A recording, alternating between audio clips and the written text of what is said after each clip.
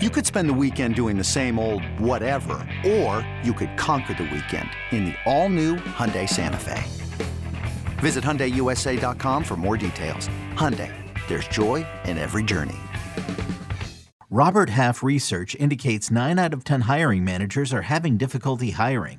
If you have open roles, chances are you're feeling this too. That's why you need Robert Half. Our specialized recruiting professionals engage with our proprietary AI to connect businesses of all sizes with highly skilled talent in finance and accounting, technology, marketing and creative, legal, and administrative and customer support. At Robert Half, we know talent. Visit roberthalf.com today.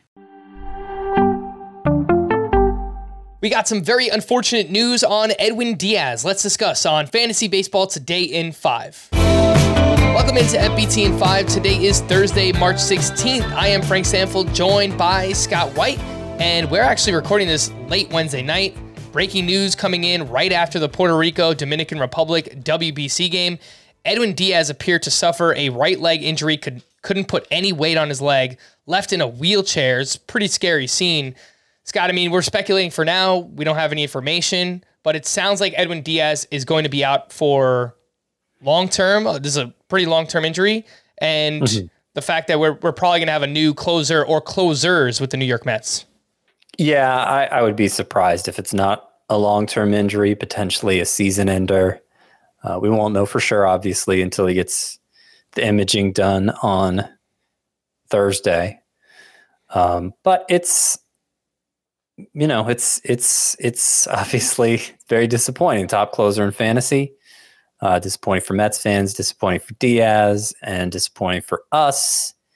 It's going to shake up the closer picture a bit because we were talking about 9 guys who had who you felt like you could pencil in for 30 plus saves, and Diaz was the best of them. My first guess to replace him with the Mets would be Adam Ottavino, who had closer caliber numbers last year, inconsistent track record. But last year he was great. Buck Showalter actually trusted him with the 9th and used Edwin Diaz in the 8th a couple times down the stretch. So I feel like there's already a level of trust there. David Robertson has joined the bullpen since last year and has a lot of closing experience. So it might be more of a committee situation between the two of them. But if I had to choose one, fearing the worst for Diaz, I would say Adam Ottavino is my choice. Let's stick with the injuries in the WBC. This one is far less serious. Freddie Freeman dealing with hamstring tightness. The Dodgers say that they're not concerned. We're exactly 2 weeks out from opening day, Scott. What do you think about Freddie Freeman? I think it's fine. I mean, everybody's saying he'll be ready for opening day. It sounds like a minor issue. Unless that changes, I'm going to trust in that. I swear I'm not doing this to pile on the Mets, but we got to talk about latest injuries. And Jose Quintana confirmed to be out until at least July with a stress fracture in his rib cage.